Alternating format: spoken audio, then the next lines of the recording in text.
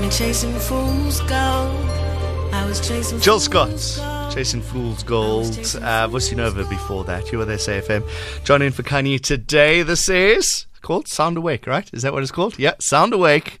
I don't quite know why I got roped into being sound awake, because it's the middle of the night. No, it's not. I know I'm supposed to be doing an interview in a second, but there's an interesting, there was a website I found a long time ago, but I've forgotten what it's called. I'll find the research.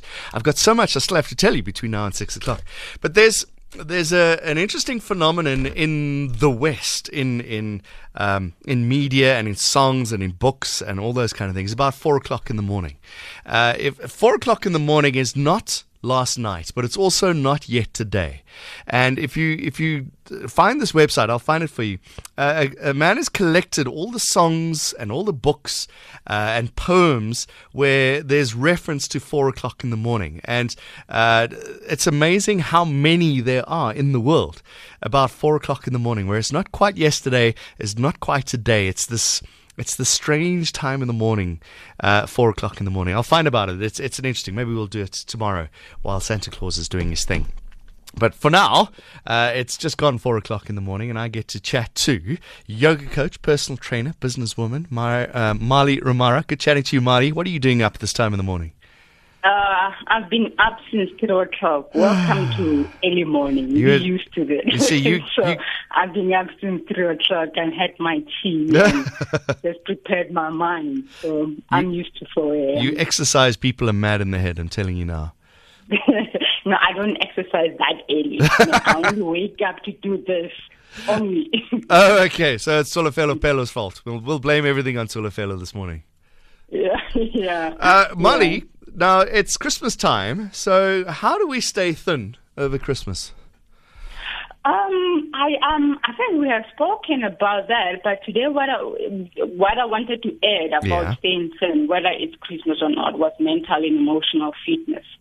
Okay. And that reminded me of when I was recovering from brain lupus and I was depressed, and I also had 15 kilograms.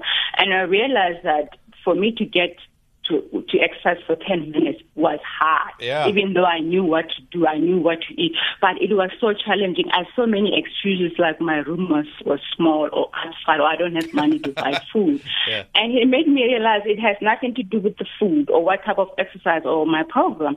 It has everything to do with my beliefs and my vision of why I wanted to be healthy, and also my why, my vision and my why. Beliefs, your vision, and your why. And that influence whether do I get up that 10 minutes and do I choose that 10 minutes every day? Do I get up and go do groceries and prepare my food and eat? My vision will, how do all those three, your beliefs, your vision, and your why, it makes you look at your body different. How do you feel about your body? How you treat your body? What is health and what is fitness?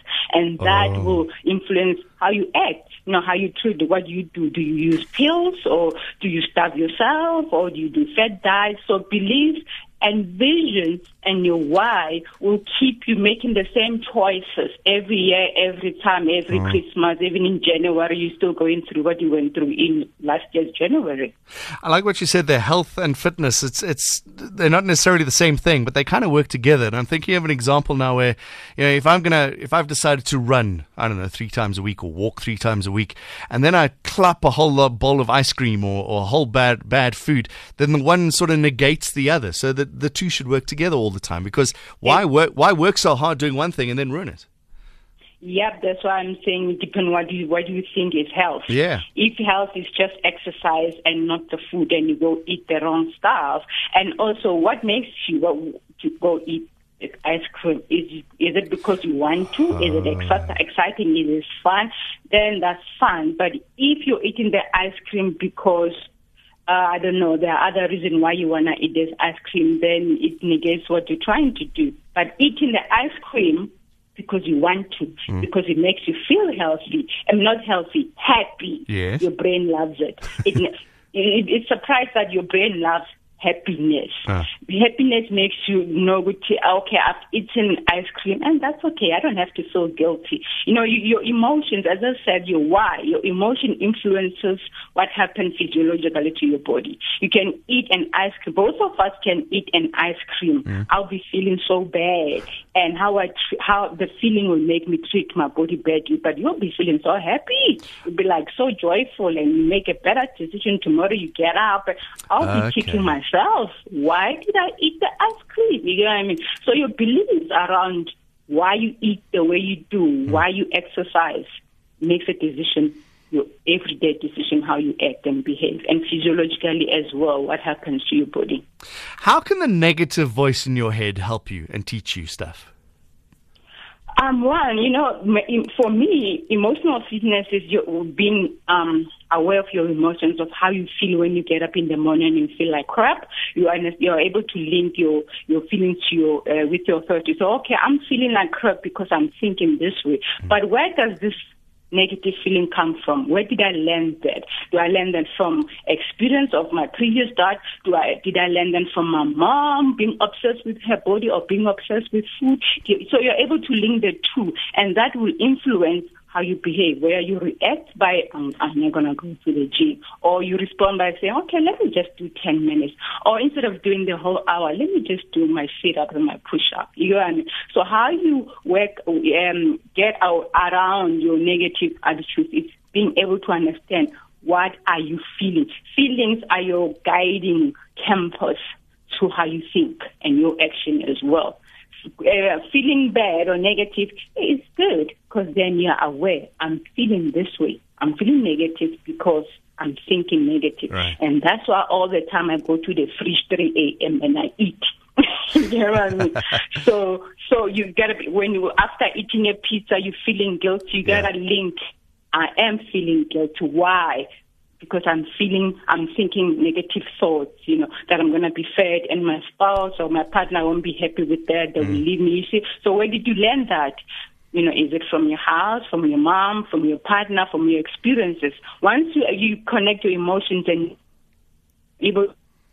that's why all the time I overeat, or I undereat, or I torture myself, or I use pills. So your feelings are your guidance, are your guiding angel, or your guiding compass to how you feel. All right. Are you still there? Yeah. Oh, okay. Sorry. It sounded like that line disappeared. I want to know, you say here, looking back in your life and can be extremely beneficial, but it can also be extremely depressing, because we tend to remember those bad events when we look back in life. We forget the happy ones, don't we? I think we are taught to look on what we don't have instead of on what we have, and that's where the cultivating the art of gratitude is very important. We're looking at, if you say I have a goal to lose weight, and losing weight is not a linear process. So you criticize yourself so much, I can't lose the weight, I'm fat, I'm this, I'm that. But you actually negate all the other things. You get up out of bed, you're healthy, you've got your eyes, you've got your ears, you've got your kids, you've got your house. You negate all those and you don't look at them, and that depresses you more and then make you gain more weight. But when you start practicing the gratitude, apparently when you practice gratitude, whether you meditate on it or you write on your journal, you actually increase your happiness by 7%. You just become happy for the sake of being happy, not necessarily that something happened. Because it makes gratitude makes you feel like, actually, I'm not a loser, There are certain things. I used to do 5 push-ups. Now I do 20.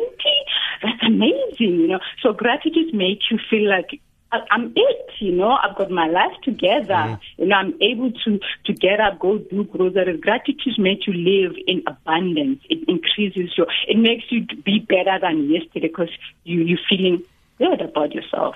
Okay, you've got 2 points here. One of them is successful people in the world do things they're afraid of, and also go beyond the edge of your capability. What do you mean?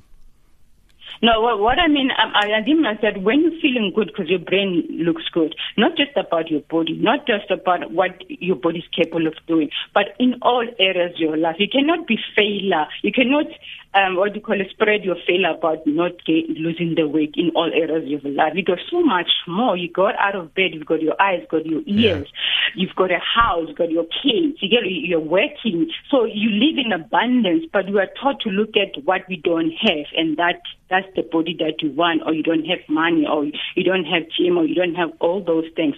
But when you start practicing the art of gratitude and living in abundance, you actually realize you got so much more, and you're able to say, you focus on that. And when you're feeling good, you do good.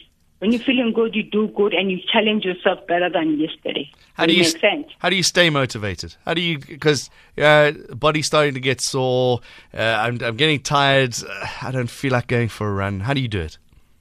You see, for me, I don't work on motivation. I work on purpose and my vision. Why? It's the why. The reason why. Why do I want to be healthy? And what does health mean?